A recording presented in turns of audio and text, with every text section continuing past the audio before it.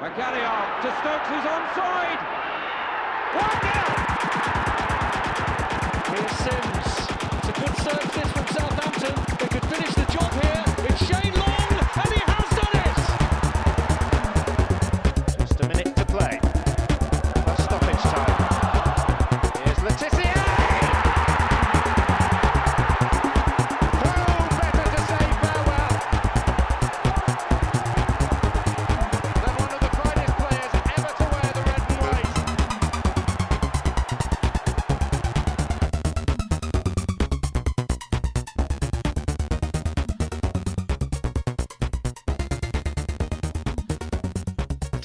Right, ladies and gentlemen, welcome to the Saints FC podcast. It's John here, and I am absolutely delighted that I've got Ben back with me. And yes, you're absolutely right. If I've got Ben back with me, it means that we're going to be doing another Ultimate Saints 11. And this episode, I'm really, really excited about. I am probably the perfect age to be a fan of this guy. He's a superstar in my Saints supporting lifetime. It is none other than James Beattie. Welcome, James, and Ben. Thank you very much for coming back and doing another one of these for us. Good evening. Yeah, happy to be here. Hi, James. How are you doing? Yeah, very, very good. Thank you. Yeah, as I pretty much echo what John said. Absolute icon for me when I was a Saints fan, going to St Mary's in the early 2000s. That was my peak Southampton supporting timeline, and yeah, you were sort of number one on my players list at the time. Oh, thanks you two. You made me feel really, really special. I love it. It sounded totally genuine there as well, James. No, it's nice introduction. I'm just blushing a little bit here, but yeah, thank you very much. It was a pleasure. Are you still following the Saints closely? Yeah, I follow them. Yeah, I get to games whenever I can. Obviously, if I'm working, it's more difficult. But I'm following the progress, and they're doing excellently at the moment. I'm trying to get my two sons. One supports Man United and one supports City, but they're slowly starting to support Southampton. Having had it drilled into them, every day. So they're slowly coming round. James, I've always wondered, because obviously you grew up in the north, kind of west of the country, and you've played for lots of different clubs. You spent the largest chunk of your career at Southampton. And I don't know, I've always just felt that you seem like a Southampton guy. And the fact that you're telling us that you're trying to persuade your kids to support Southampton. So why is it Southampton and not Blackburn or Everton or Stoke or Sheffield United? What is it that... Well, I had, some of my best years living down here. It was the first time I'd moved away from my parents' house. When I came down, I was 20. And it was, living by the sea, the club, the weather. I met my wife when I was playing down here. We live in Southampton still, even when I'm working and if I'm renting wherever I am. And yeah, I just think I'm an adopted person from Southampton, and it's a great city. It's got lots of potential. The football club is something obviously that's close to my heart. I've got a great affinity with the fans, and I like to see the club doing well, of course. I think when the club's doing well on the pitch, then the city's really vibrant. So yeah, I think it's just my family live here, and it's my home now. So that's the way I see it anyway. And long may that continue. Yeah, and you rightly said the team's doing really well at the moment, and it certainly makes a difference to the city.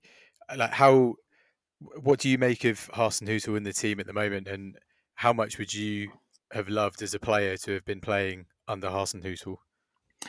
I think it's great. I think, since he did a great job when he came in. I think we know that Southampton recruit the managers based on certain statistics and style of play. And he came in and, started off really well. And then it all comes to that fateful night down at St Mary's, doesn't it? When they played Leicester. And I think since that result, there was a lot of soul searching, and I think Ralph's gone back to himself. Basically, maybe he was wandering a little bit. I think by his own admission from interviews that I've listened to, and he's just gone back to what he's good at, why he got recruited, and he's playing his way and his style of football. And I think that's showing in the team. The pressing much better. There's more structure defensively and offensively. And I've said this a couple of times before. I've never met Ralph to say hello to, but I've been at the same events that he's been at, and he just seems like a really top guy. He was at an event down at St Mary's before lockdown, and it was with Mike Osman, and Mike Osman was doing his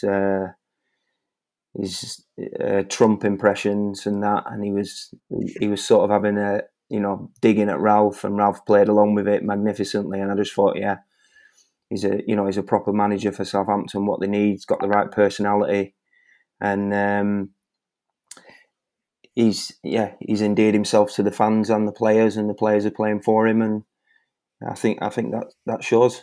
His personality is how he wants his team to play, and as I said, they just go hand in hand, and he's done a great job, and hopefully he'll stay for a long time.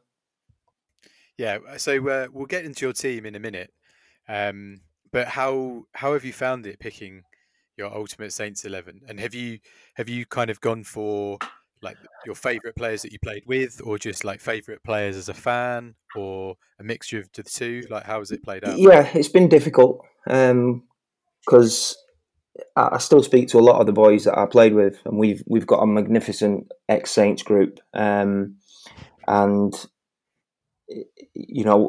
lot of them all of them people on there are my friends. So unfortunately, I can't pick a team with 47 players in it. So there's going to be some disappointments. I'm sure I'll get some text messages and a bit of banter on the group, but that's all right. But I've gone for a bit of a mixture. I think I've gone for players that I think were very good for the club. A few older players, and then a few younger players. But I think there's a good mix in there.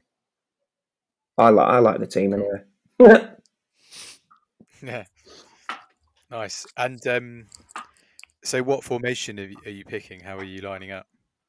So I went through all the players, and I thought the best way to get the players on the pitch that I want is to play a 4-4-2 diamond, or as they call it now, a 4-1-2-1-2.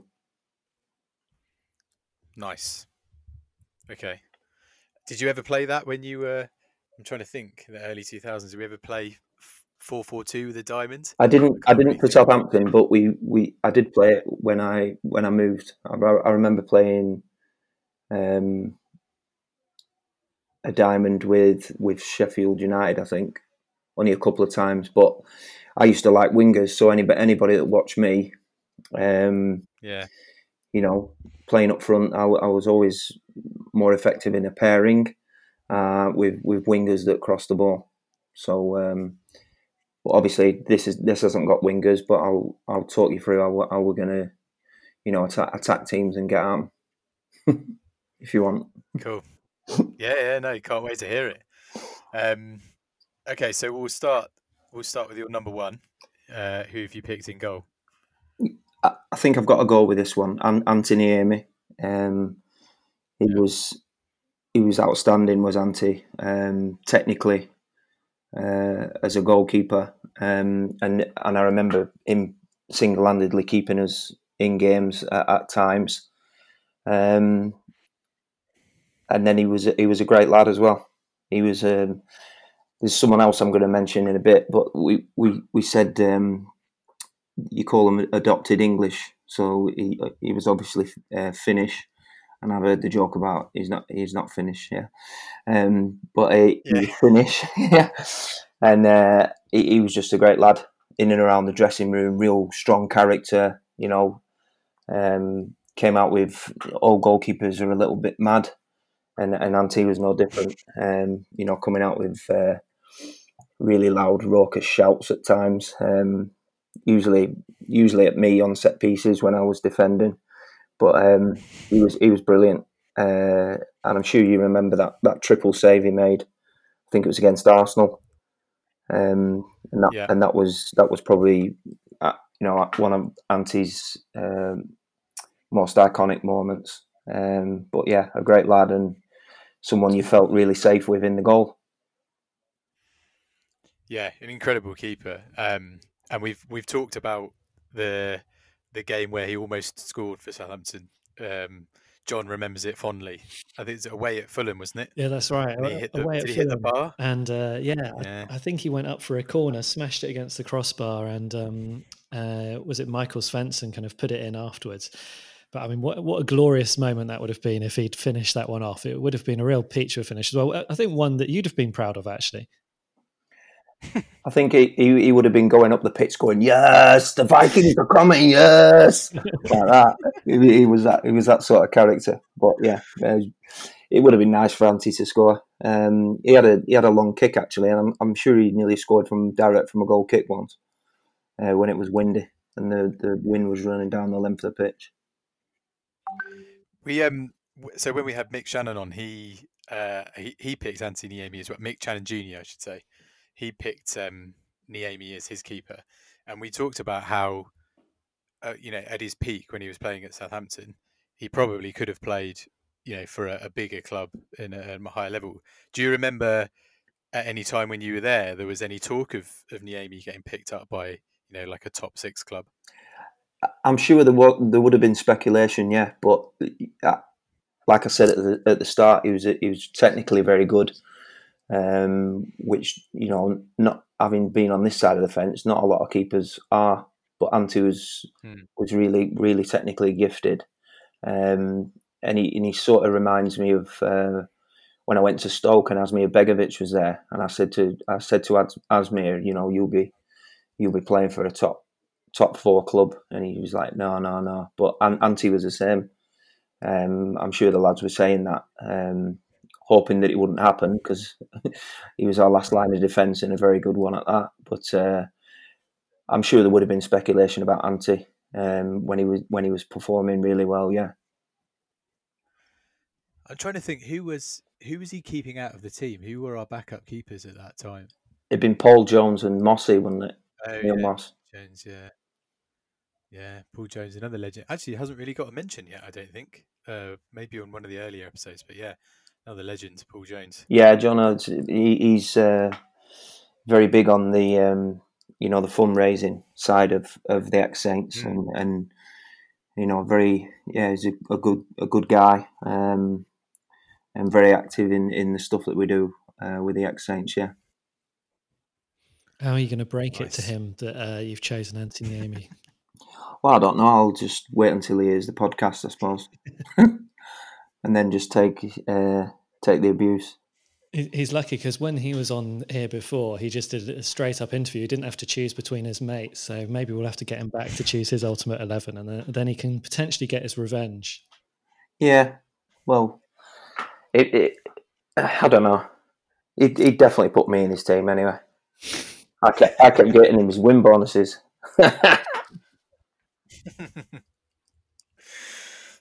Okay, so going for your back 4 then. And we'll start on the left back. Left back would have to be Wayne Bridge. Yeah. Great lad, had a great career. I think was always destined, and I think we've seen it on a couple of programs that he's done. His mentality is ridiculous, and he was so focused on his game, his health, and his preparation. He was a good 1v1 defender, but he was also very good at getting forward. And I think you see with the moves he had in his career, and he played for England numerous times. But he was used to be my roommate, Bridgie, and he's a cert to go in at left back. I remember we were on pre-season once, just before he went to Chelsea actually, and he couldn't keep still because he knew that the clubs were talking for his transfer, and he kept jumping up and he's saying, "I can't handle this, and walking around the room. And it was so funny. I was saying, "Bridgie, just relax, it'll come, just relax." And he was going, I can't. And he was pacing up and down the room and that. And we were up at St Andrews on pre-season. He was going, I just want it to be over with one way or another. And but yeah, great lad, and great character. Yeah, we've talked a lot on this podcast about left back being a position of strength for Southampton over the years. With Bridge and even people before him, but a succession of fantastic, and mostly English left backs as well. Yeah. Since Wayne Bridge, we've done pretty well. Yeah, Franny will probably kick me for not putting him in. He's another one. He's another regular in the Saints. I think it was between probably Bridgie and Luke Shaw and Franny.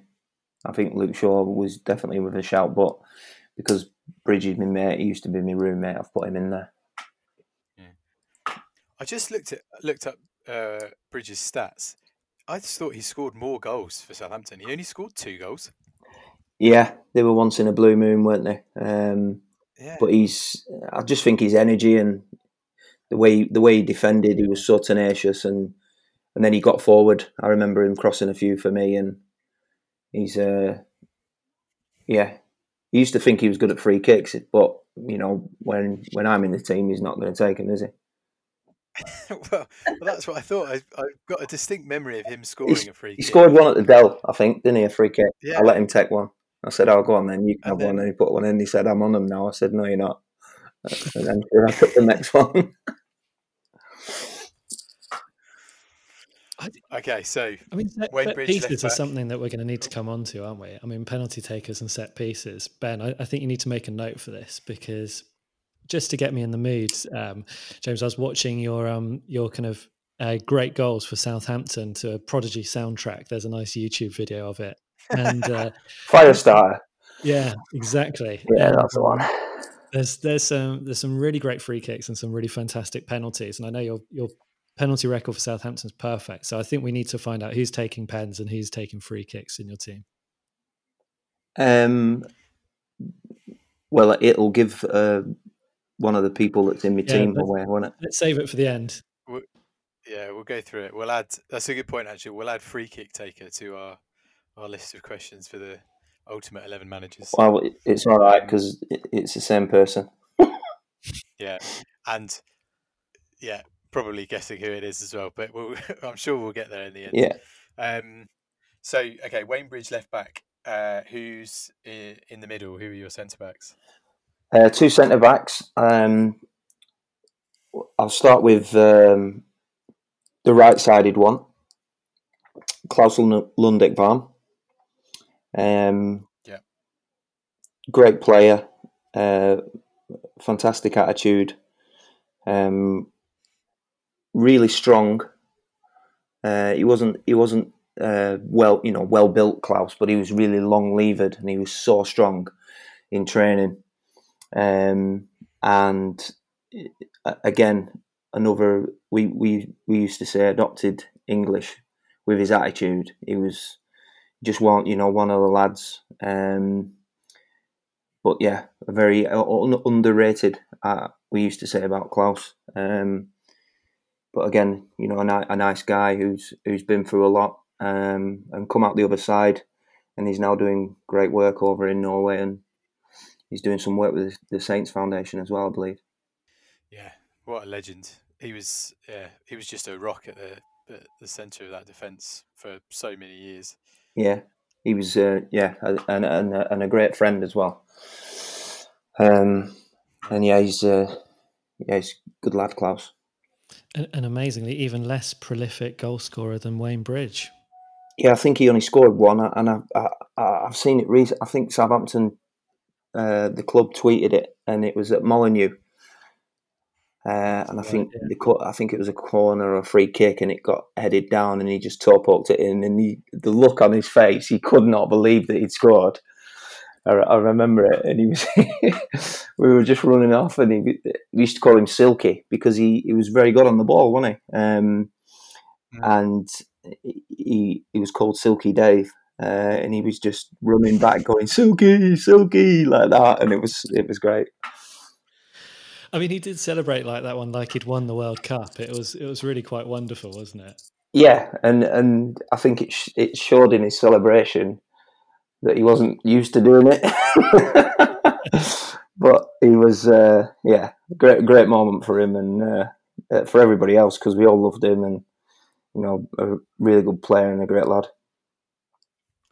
I think campaign to turn the anniversary of that goal into a national holiday for Saints fans, I think. Yeah, well, when it was you're right. I think it was on Twitter recently. I think it was in the last couple of weeks. I saw it again on the Saints official. It made me smile, because I instantly you just go back to that moment, and just the elation on his face and disbelief in the expression and on his face was just class. Okay, so we got Lundvik Varm, who's a bit of a ball playing centre back, but also pretty tough and good in the air. Who is his centre back partner? Virgil van Dijk. I obviously didn't play with Virgil, but I think he's one of the best, if not the best, central defender at the moment. Well, not while he's injured, but he's just, you're seeing straight away that he was destined to play, and win trophies. Such a good reader of the game. He's got pace as well. I think he's got every single attribute that you'd say a centre half needs. Reads danger, snuffs it out, very composed, great distribution, good in the air, and a real calming influence on the defence. And I think we've seen since his absence, Liverpool have suffered a little bit in that area. Is he the best player that Southampton have had in the Premier League, possibly, or there could be a few? I'd say defender. I liked Alderweireld when he was here. I thought he was very, very good. But then you've got Dean Richards as well. Dino was a great player. Who's unfortunately passed away now, as we know, and Michael Svensson, who you mentioned earlier. We called him Killer. He had the scariest eyes when he saw red mist. But again, another real good lad off the pitch, and a very good player. But I just think that them two would make a real solid pairing. Yeah. Oh yeah, I can see that working. Van Dijk and Lundvik Varm, that'd be great.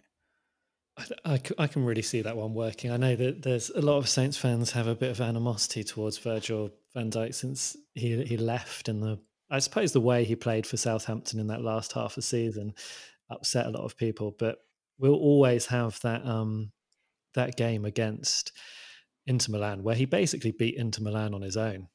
I don't know what it was with Saints. Maybe we were starstruck that night, but we wouldn't have beaten Inter Milan had he not been there. And, that's a memory that I'm going to treasure forever. Yeah, I think you look at Southampton was a really good moment in his development to where he is now. And as I said, he's probably considered, if he can hit the form that he was showing before he got injured, which was a reckless, that reckless challenge from Pickford. I just think Southampton have just got to take credit for being part of his development pathway. Real top defender. He would have been one that I would have been not worried about, but you were in for a tough game if you were going to come up against him. And then finally, right back. Right back, I've gone for Dodsey. He's finally made it into a team. He's been talked about a lot, but he hasn't been selected. So I'm sure he'll be. I think, Dodsey was a great captain, and I say this a lot about the senior players when I first went into the dressing room, and they were great with me. Franny and Dodsey, Kenny Moncal, Tiz. They were all brilliant with me. Welcomed me into the club and helped me settle down. And Dodsey was a great captain.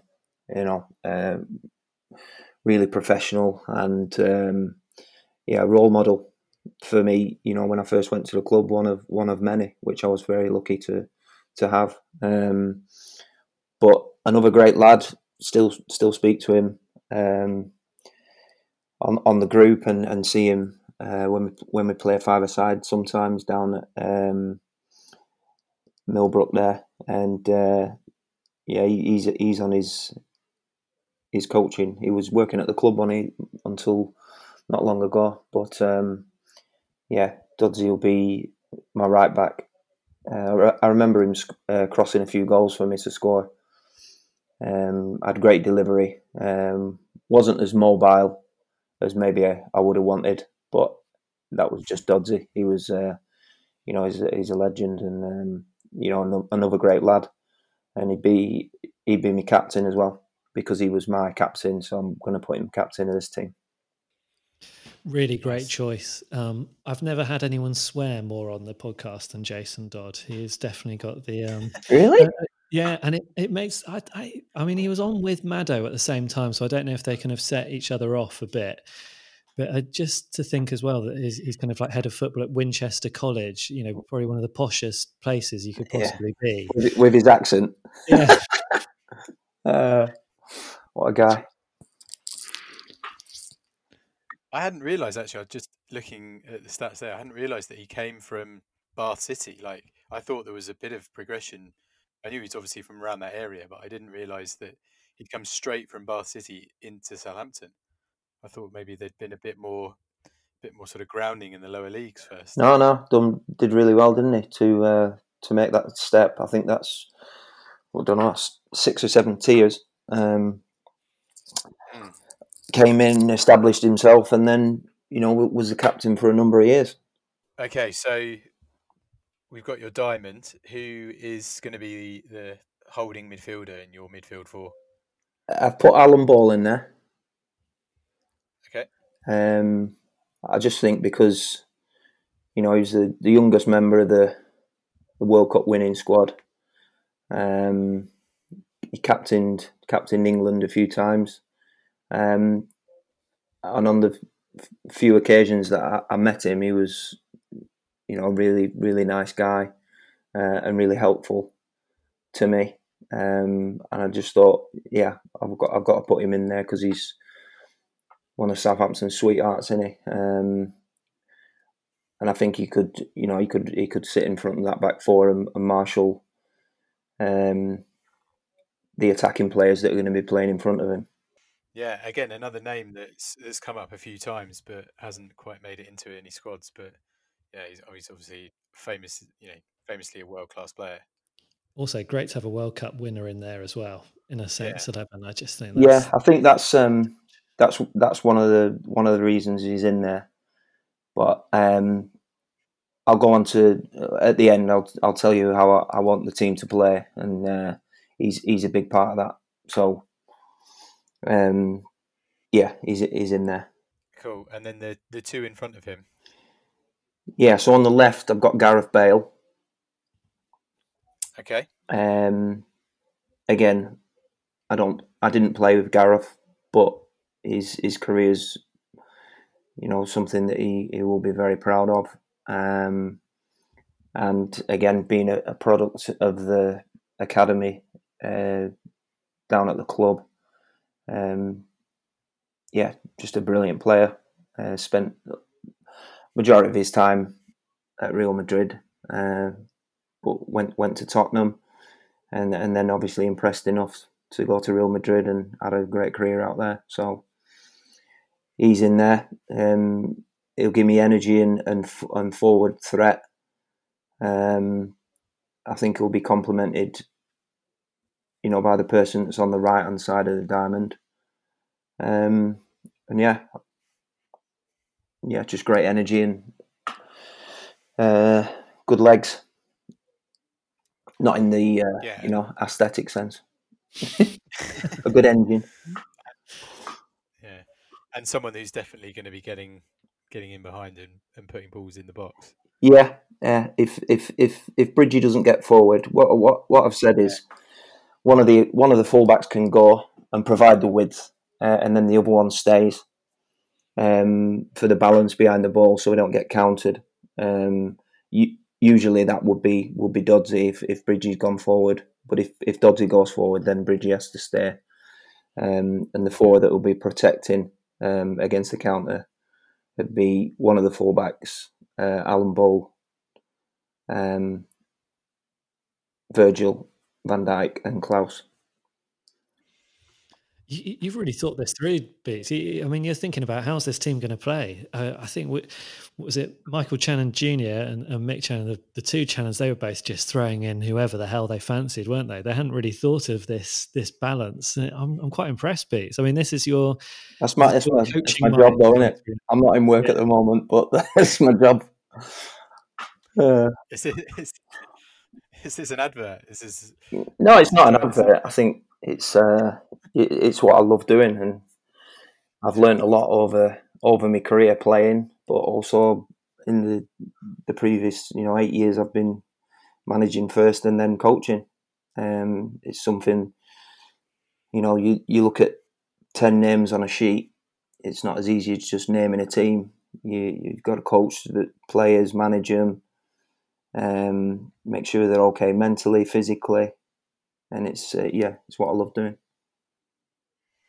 Yeah, I mean, it is nice to have a genuine manager on this podcast, like bringing some actual structure and sense to a team rather than just picking a load of players around Matt Le Tissier and hoping that we win. Yeah. Yeah, there's a lot goes into winning football matches, and that's what we want to do. So I want them to play to their ability and maximum effectiveness, but you've also got to keep the back door shut. Yeah. So who's partnering Bale in the? So on the right hand side of the diamond, right of the diamond will be Adam Lallana. Yeah. Adam was a young lad, I think, when I was at the club, when I was a bit older, but he was coming through and an exceptional talent. Made his way into the first team and again has had a fantastic career. Won the Premier League, won the European Cup, and a really elegant player. I would say Adam was really balanced. He could glide past players, and again got great energy to go and help support the front, three as it were. But got really good technical ability in there. A bit of tenacious, with Alan Ball, and I was gonna give away my next 2 or 3 players there, but I thought I'll stop myself. I absolutely loved watching Adam Lallana down at Southampton. I just thought he was so fantastic, and in that rise back up to the Premier League, he was just a wonderful player. I think he got 20 goals in one of the seasons in League One, and I felt his injuries kind of got in the way at Liverpool. I always felt like there was maybe a bit more to come from Adam Lallana, and it's a shame that we never quite saw that at Liverpool. I know a few ardent Liverpool fans, and they loved him. when he was fit, and like you say, just injuries at the wrong time. But I think that he speaks very highly of Jurgen Klopp and his relationship with him. But yeah, injuries are a player's probably worst fear, especially serious ones or ones that you can't really shake off. And I think you've seen. I mean, Danny Ings is one, and he's come through a really serious injury. Had the resilience and the strength of mind to put that out of his mind and really had a second wind back when he's come down to Southampton, and it's unfortunate, but it's what you do. You put yourself on the pitch, you cross the white line, and you know that a career-ending injury could happen at any time. But you want to play football, you love the game, and you want to go out there and show people what you can do. But you do run the risk of picking up injuries, and Adam, unfortunately, at Liverpool, they sort of cost him regular starts. So did you get to see much of him, like when he was in the youth team? And did you always think that he was going to go on and have the career that he did? And was there anyone else around that time in the Southampton youth setup that you thought, would go on and make it on the big stage? There was I've got a little anecdote. When I was playing, we were still at Marchwood. I know they're at Marchwood now, but in the old training ground. And I'd come in from training, and you'd have like Dexter Blackstock in there, a few of the younger lads, and they'd all would try my clothes on and putting my watches on and that, and walking around the dressing room going, "Oh yeah, I'm going to have these one day." And I said, "Well, all right." And I used to talk to young lads quite a bit, about if you do things right, then there's no reason why not. And applying themselves properly. And Leon Best was in there, but they were the sort of three or four names that would come up: Adam, Dexter, and Leon. But I always remember that they always got talked about. The first team coaching staff would talk about these young lads coming through, and you'd overhear them and that, and then they'd come up and train, and you're thinking, yeah, they've got potential. But they also had a good mentalities as well. I think, again, because when I first went into the dressing room, I had such good role models in the senior players. Then I tried to do that a little bit for them. And I remember we had the pastor or the father used to come in and talk to the lads, and I said, "Oh, if you ever want me to talk to them, and chat to them, they can ask me anything they want, or anything outside of football, and try and mentor them that way, and try and get them on the right path, and try and teach them that not everything's going to go your way all the time. There's going to be many bumps in the road, and how to deal with them." But these, them three in particular had really good ability, footballing ability, but the mentalities were also, you could see that they had sort of the right mentality to handle the pitfalls and the highs and the lows of being a young footballer and trying to make your way into the first team and then forge a career for yourself. Yeah, I've always wondered about this because I don't know. I think if I hit the sort of riches that professional football players get in their 20s, I'm not sure I would have behaved in a fully appropriate manner for someone in the limelight. And it's such a tricky thing. I mean, I know exactly what I was like in my early 20s, and probably fortunate that I was skint at that time, because it meant I couldn't do too many stupid things. But I mean, how important is it that the youngsters get a chance to speak to the pros and learn how to deal with that? Because I know that the Southampton Academy doesn't have any ex-players in it at the moment, I think, and I just wonder, are they speaking to the current players to get that sort of experience, and how important is that there are ex-pros in that setup?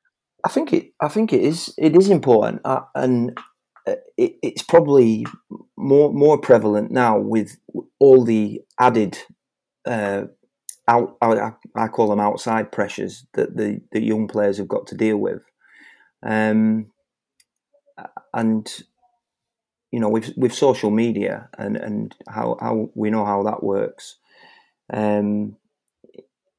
It must be really, it must be tougher for the younger lads, because like you said, when I wasn't a saint all the time, and we used to go out a little bit, and it must just be a nightmare now for the lads that are coming through. Like you say, there's probably more money in the game now, and what do they do with it?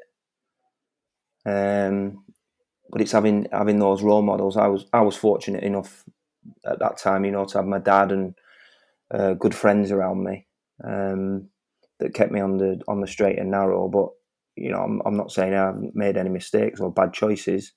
I did, but you try and influence the younger players, especially now. Being a coach, trying to make sure that they're behaving properly off the pitch, and they represent the club all the time in a manner that befits the badge that you're wearing.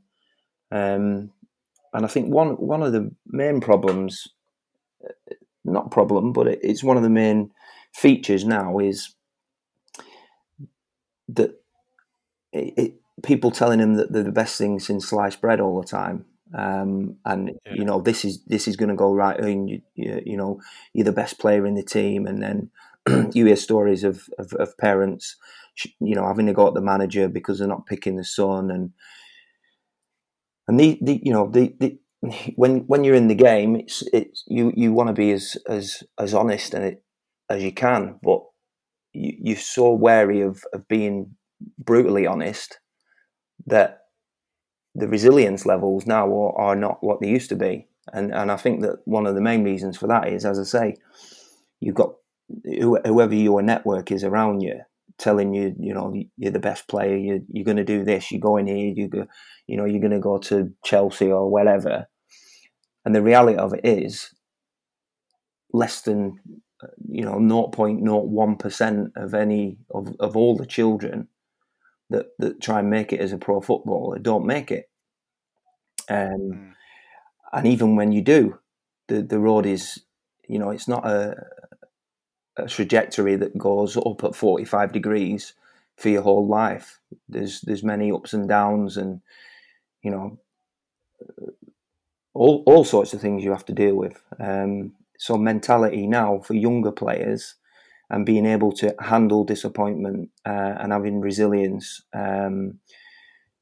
is a massive part of any young player's development.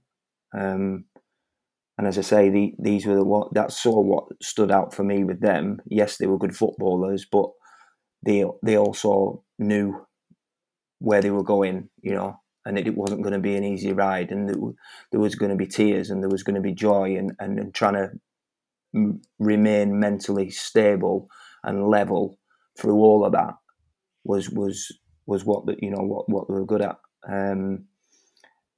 But now it's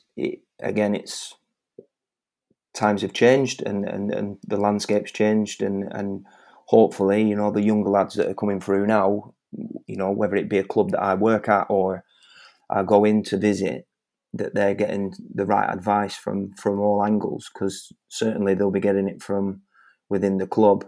But again, it's just the exterior voices that can hinder the pathway.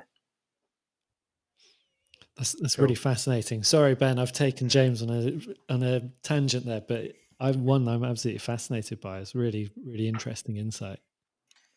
Yeah, and I think especially at the moment, like there's so many players in the big clubs in the Premier League who, were touted as being the next big things, and a lot of English players as well, unfortunately, and just have never really made it, but are still very, the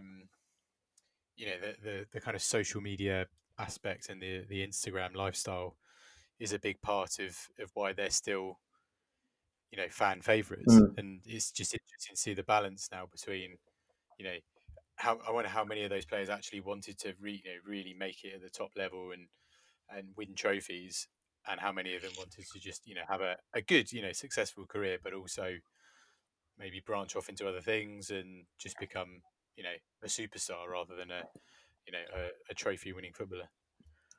Yeah, and like you said, there is a lot of examples of that. But as a pure football purist, you want to do the football side of it, and then for me, everything else takes care of itself. Whether you want commercial endorsements or millions of followers on Instagram or Twitter, if you're doing the business on the pitch, that's all going to come anyway. Yeah. Well, thankfully, none of those types of players in this team. So who's the point of your diamond behind the front two? I think there's only one choice, and when we play for the ex-Saints, he plays in this position with me up top, and it's the one and only Matt Le Tiss. Do I really need to tell you why he's in the team? I think we've witnessed it, and we've heard people wax lyrical about Matt Le Tissier. Well, I don't know if you'll have heard this. He was. So you've seen his video, his DVD, unbelievable. Yeah, he was actually better in training than them. Really? He was ridiculous. And again, for me as a young player, I mean, Tiz could have seen me as a threat and been a bit of a bit unpleasant to me, but he wasn't. He was such a good role model, and some of the stuff he used to train, and I was fortunate enough to see it, was breathtaking, like literally breathtaking. You'd stand on the pitch and go, I've not just seen that. But the best thing about it was he would then go and reproduce that on a pitch, because that was his stage.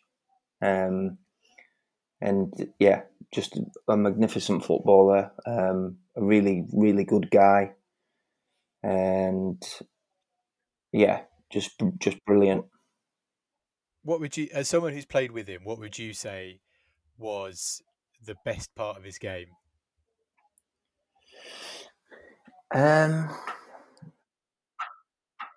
It was just his overall his touch was immaculate. It's one of the best first touches I've ever seen. But it was just his aura, his self confidence was, and I don't know if you've spoke to Tiz or what, but for me, he just oozed confidence, and he was willing to try the impossible, but he had the ability to pull it off. And do you remember his goal at Ewood Park? The one where he's sort of turned inside Mark Atkins and then 40-yard looping shot over Tim Flowers into the top corner. Well, I was sat in the stand when he did that as a Blackburn fan. Oh, really? Yeah. I can't remember what year it was, but I just remember going, wow, that's amazing. And then 5 or 6 years later, I walk into the dressing room and he's sat there, comes over and shakes my hand, welcomes me to the club. So, and then ever since that day, we've been really good friends. And he was, you couldn't just from his ability. I didn't, when you don't know someone as a person, you would think someone mentions Matt Le Tissier, you'll be playing in the same team as him. I probably would have said, no, that's not happening. But there seem to be sort of levels to Matt Le Tissier fandom. So, there's some people who appreciate him from afar who weren't Saints fans, who've seen his the 100 best Premier League goals and can see what a player he was. Then there's the Saints fans that watched him a lot and have just seen him do wonderful things. And then there's the players that have played with him, like you and some of the others that we've interviewed on this podcast, and the way they talk about him and what they've seen in training. And it's always fascinated me, and perhaps, apart from that experience you had watching Blackburn, obviously coming from Blackburn and then going to Southampton, obviously you were aware of him as a player, but what changed when you went from just being an outsider to then being an insider and seeing Le Tiss up close and personal? Well, like I said, we've got a really, really strong friendship, and I respect him massively. I just, probably want to disbelief, I suppose. But yeah, he was. It's hard to describe that because he's still my friend now, and yeah, I just had the utmost respect for him. From what I'd seen, not just that goal, but him on telly nearly every week scoring worldies. But then to be in the same team as him, although he was, coming towards the end of his career, and like we mentioned with Adam, he was picking up injuries quite a bit, but his natural ability was just phenomenal. And I'll mention it again. His self-confidence, because he's quite shy, Matt. When you speak to him, but that was his calling. With a football at his feet, he could do anything. He could slot a pass through. He could pick a 60, 70-yard ball. He could flick it up and volley it in the net. That was just, he was made to be a footballer. And okay, so Matt Le Tissier behind two strikers. Who are your strikers? Who's the strike partnership? I've gone for Alan Shearer. Now there's two things to this. Obviously, he played for Southampton, but I was a YTS at Blackburn when Blackburn signed him. No, the year after. And again, phenomenal player. When Blackburn won the title, he was the best player in the world, bar none. And again, another. There was two players at Blackburn at that time, and I'd just left school.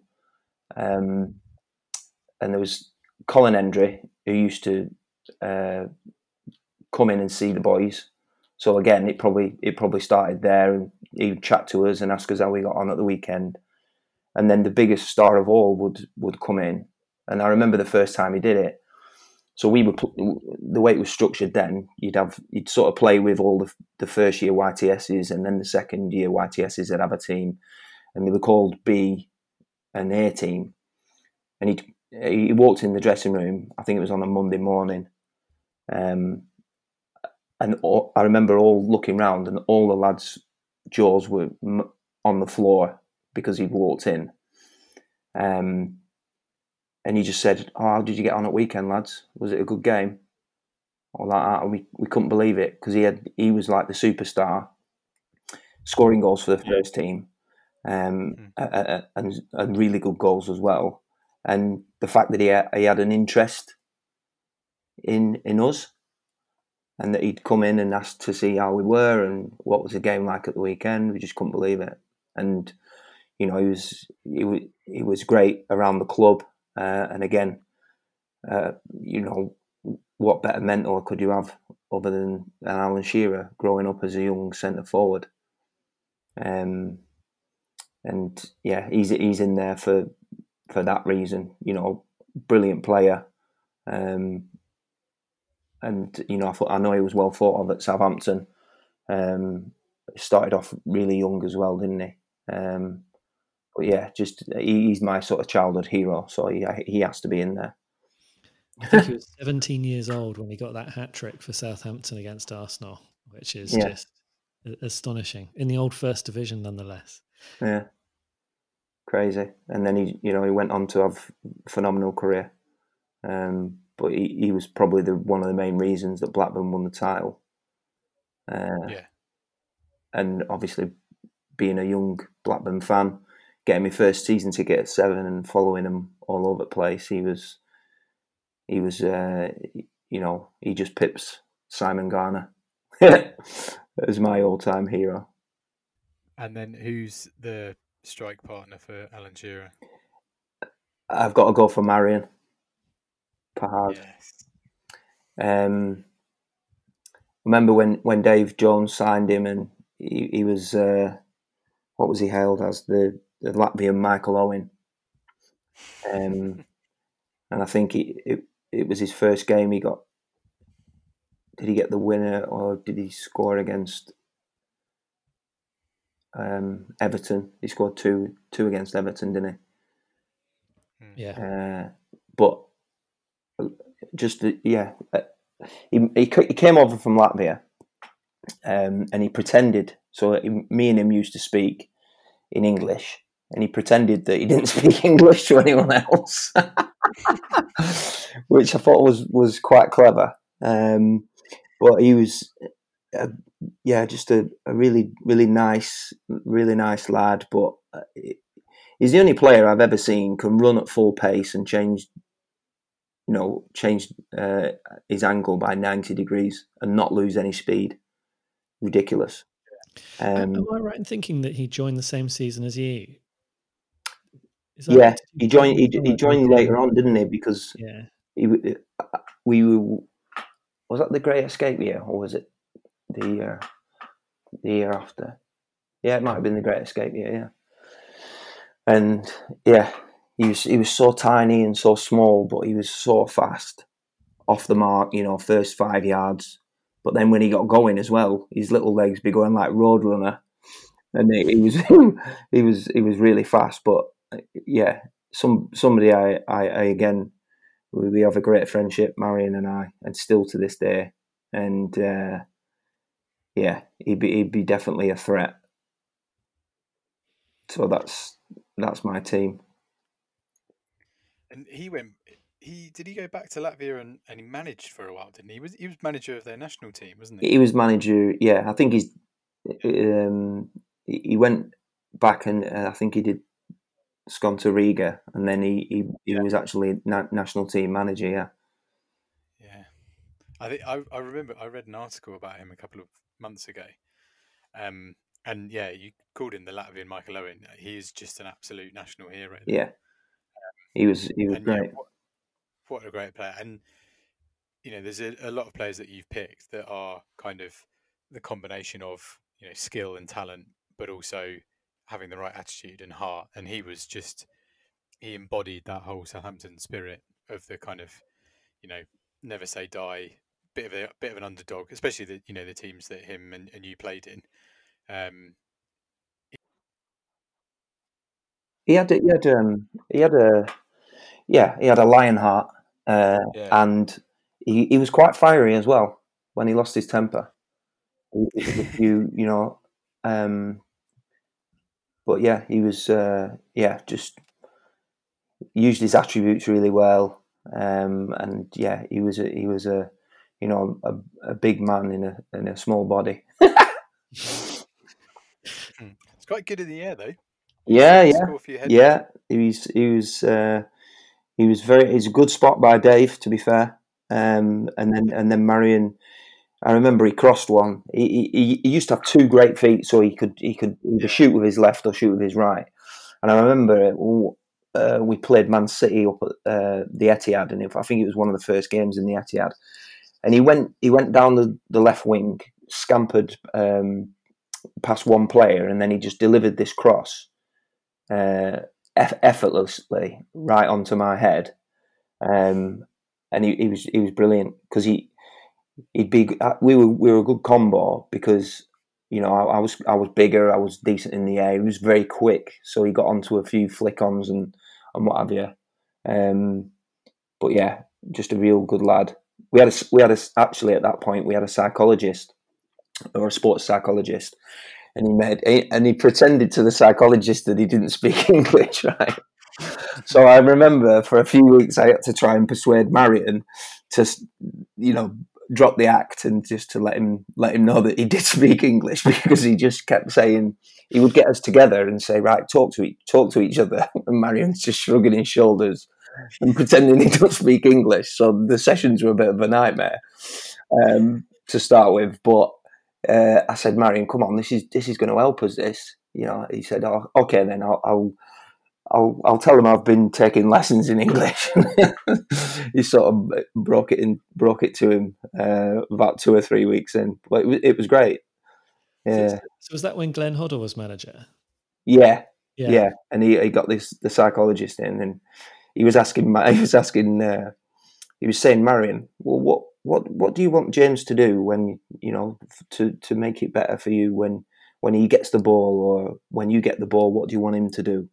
And like I say, for the first 2 weeks, Marion was just looking at him blankly. But then it was good, because it sort of it breeds that sort of understanding, and then you get to a stage, where you have a little bit of telepathy, and it was just breaking barriers really between you, and not feeling stupid when you say something, and being open and honest. But what a character, man! He makes me smile every time I think of him. Was he the best strike partner that you had, do you think? I don't know. Kevin Phillips and Brett. Yeah. Brett was, wow. Brett was such a good partner to have. Yeah. Because at that time we were so fit that we were playing games, and you know how they're saying I think my record's 14.6k in a game, and I was finishing the game and thinking, right, I can go and play again, because Strachan had us so fit, and that was one of our weapons, because we scored a lot of goals towards the end of games, because the other team were just so knackered that they couldn't keep up with the running. And Marion was fit, but yeah, Brett, he would run and run and run and run, and Harry, and cause the defenders a problem, and sometimes he'd have 2 men marking him, which left me with a bit more space. But Kevin Phillips was another a great partner that I had. But yeah, Marion just edges it. Nice. That's a very strong side. I'd go as far as to say I think that's my favourite side so far. My favourite 11. I think it's the strongest one. I mean, Ben, are you going to read it back to James there? I've got it here. I've written it down in front of me. There we go. True manager stuff. Have you got it on a whiteboard with like little magnets and things, or is it? No, my whiteboard's not in here actually at the moment, because I think we're just about to move house. So. Okay, so before we go through the team again, then, so you picked your skipper already. So Jason Dodd is your captain. Yeah. So who's taking? Firstly, we'll do the penalties. Who's taking penalties? I mean, Matt Lattis. It's got to be Matt Lattis, yeah. I tell you what, Matt Lattis, after an argument with Marion, because Marion made this deal up, right? He said he knew I was the penalty taker, but he said, if I win the penalty, I'm having the penalty. And I said, no, I'm the penalty taker. And he was going, right, okay, we'll see. And I remember him winning the first penalty, and he wouldn't give me the ball. And he didn't have a massive argument, but I just thought, when you think back and you just think that was his really strong personality. If I win penalty, I take penalty, like that to me. I was going, right, okay, mate, no problem. But yeah, Tizzle set the penalty, but only after a short argument with Marion. All right, fair enough. And so a new addition to the format. Who's the free kick taker? Be Tiz again. But I'm sure Gareth Bale would have something to say about that after his, progression and some of the free kicks that he scored. Yeah, no, that's true. Okay, and so you are the manager of this side. Yeah.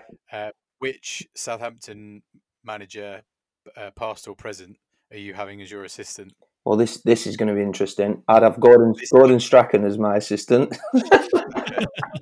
I was going to say that must be a tough choice, because you played under some Some great managers in Southampton. Yeah, but I'm also interested in that power dynamic between you and Gordon. yeah, but this is the thing. So I still speak to Gordon now and ask him his opinion because I massively respect him, and he was the manager that knew he got the best out of me in the way that he managed me, and I think I don't know whether he'd actually do it. You think in real life?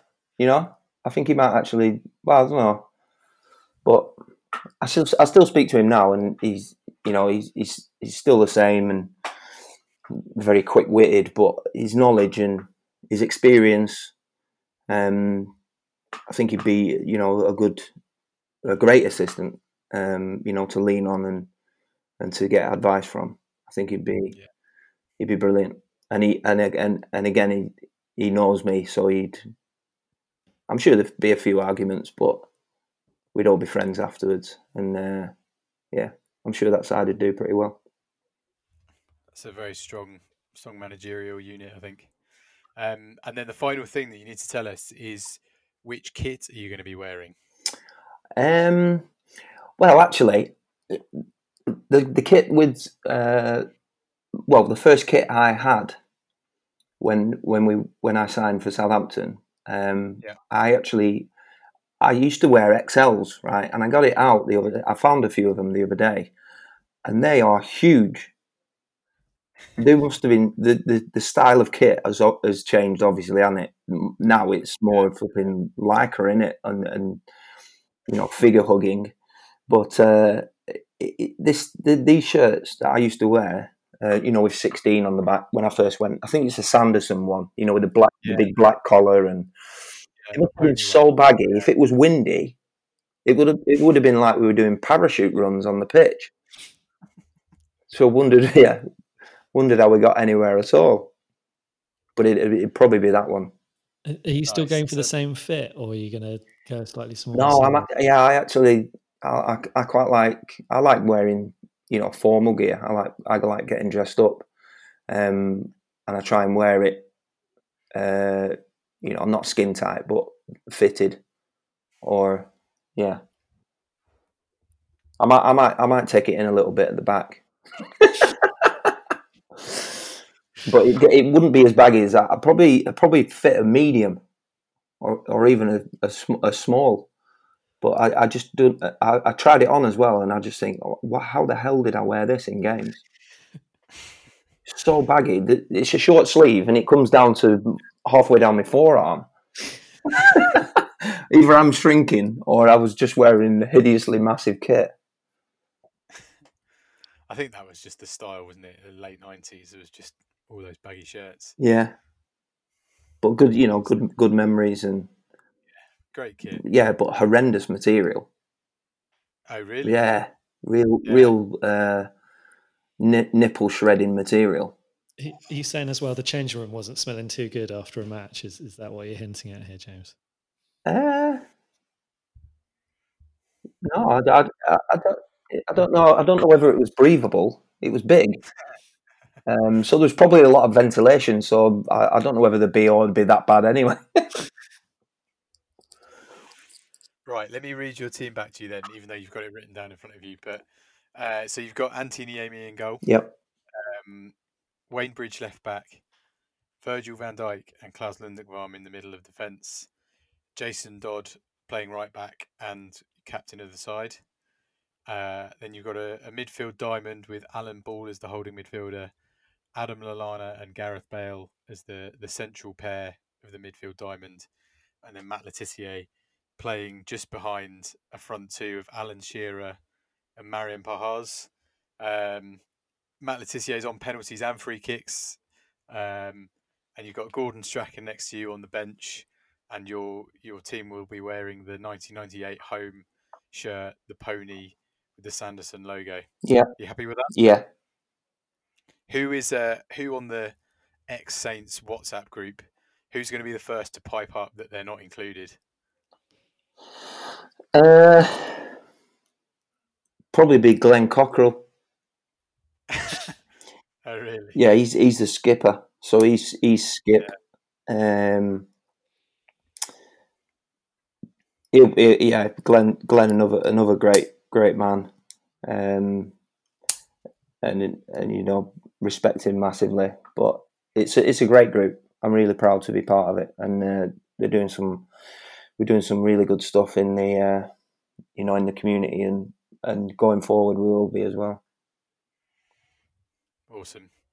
Well, James, it's been an absolute pleasure and a real kind of bucket list moment for me to talk to you. So thank you for taking us through your Ultimate Saints 11.